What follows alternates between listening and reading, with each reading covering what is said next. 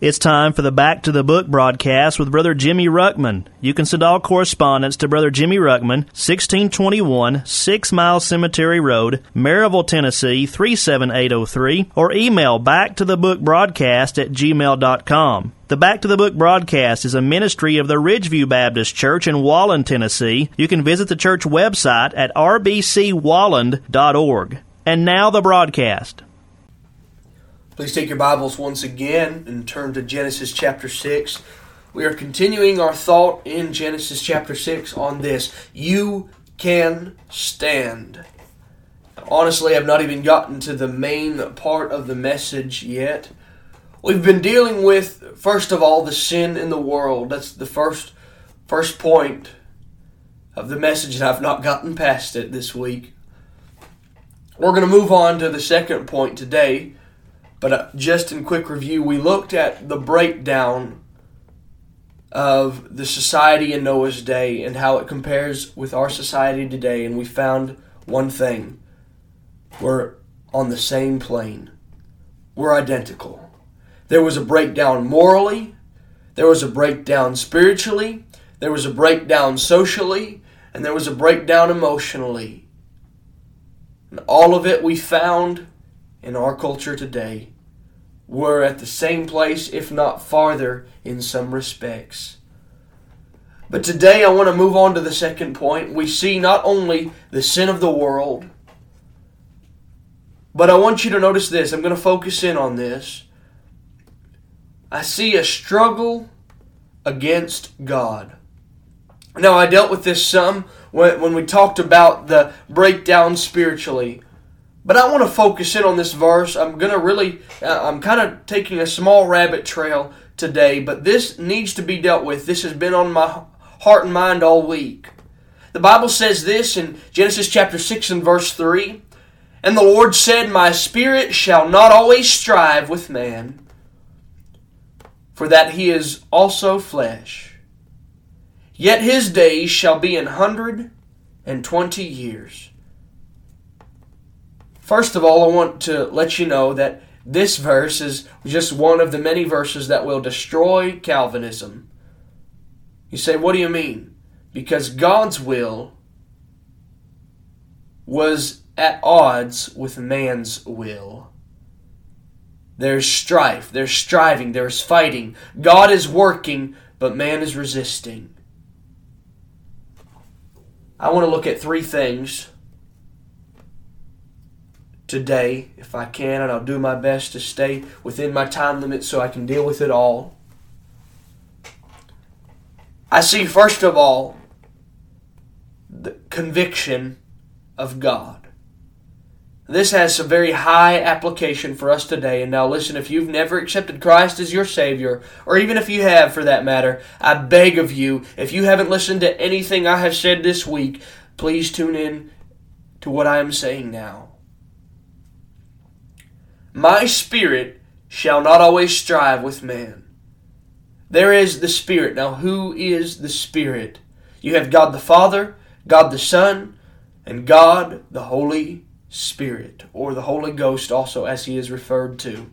If we were to turn to John chapter 6, I believe it is.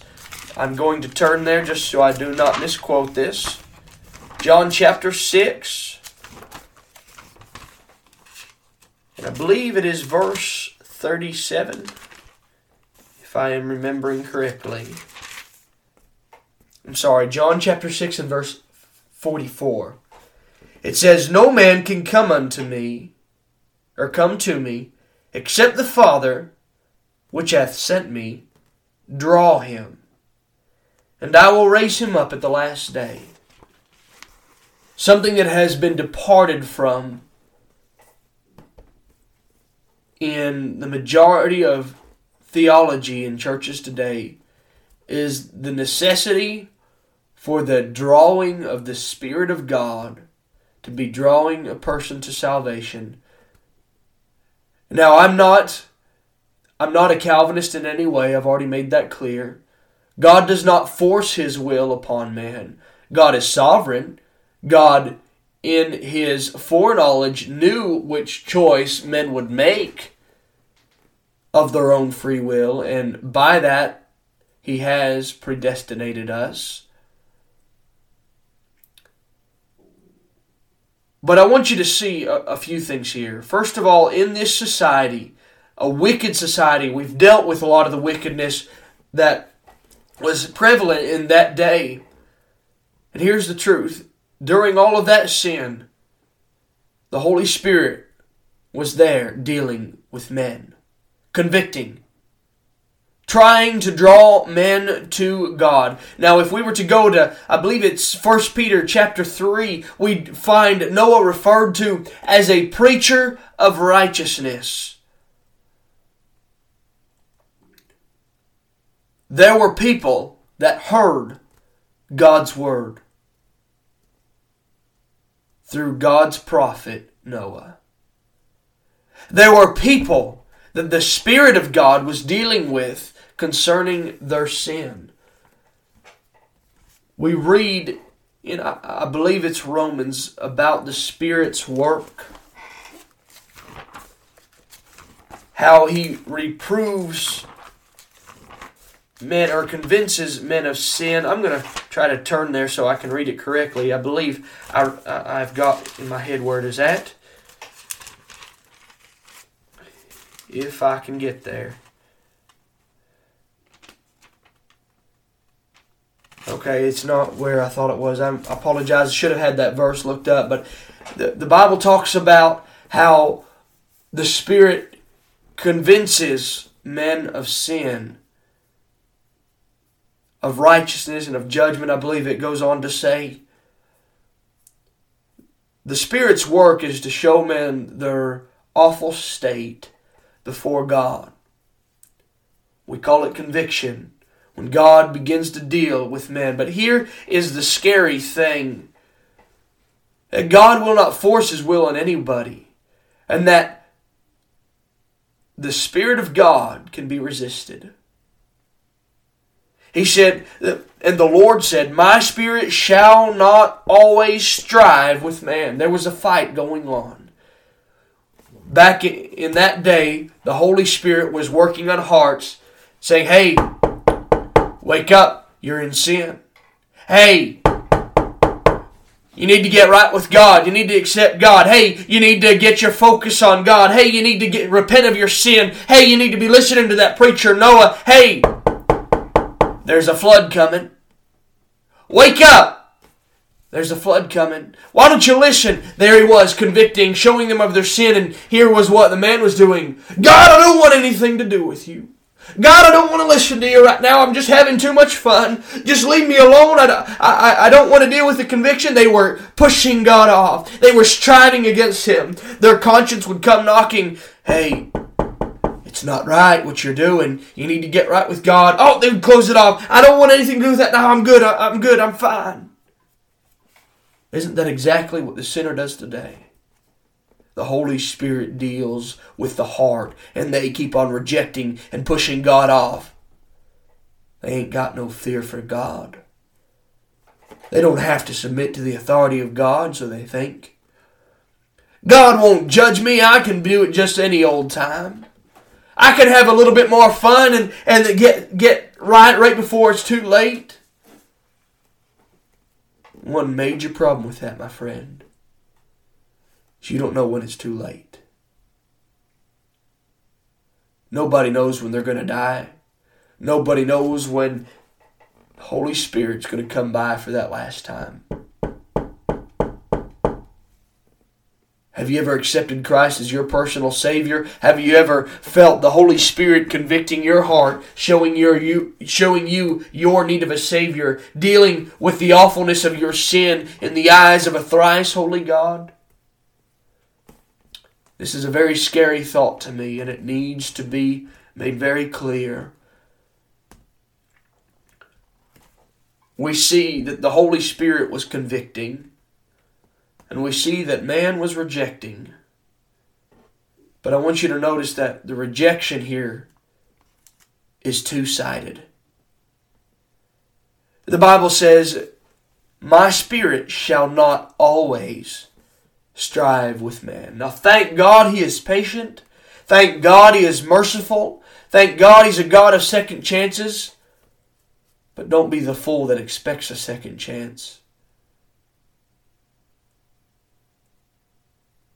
He said, my spirit shall not always strive with man. You see, dear friend, dear sinner friend, there comes a time when you've rejected God for the last time. That Holy Spirit, He's knocking at the heart's door, saying, hey, you know that you're in sin. Hey, you know that you need to get saved. Hey, you know you're not right before God. Hey, you know that you don't have the peace that you need in your heart. Hey, why don't you accept Him today? Hey, the Bible says, behold, now is the accepted time. Behold, now is the day of salvation. Don't put it off any longer. You need to accept Him now. That's the work of the Holy Spirit. But it's a sad day when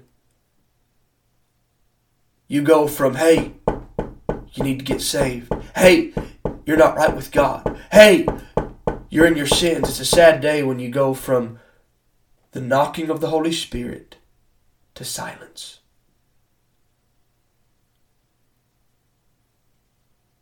No desire for God anymore. You see, Romans chapter 1 tells us a little bit more in detail about what happens when a man rejects God. You see, a man can only reject God for so much when God finally looks back and rejects him. And even as they did not like to retain God in their knowledge, He gave them up to vile affections.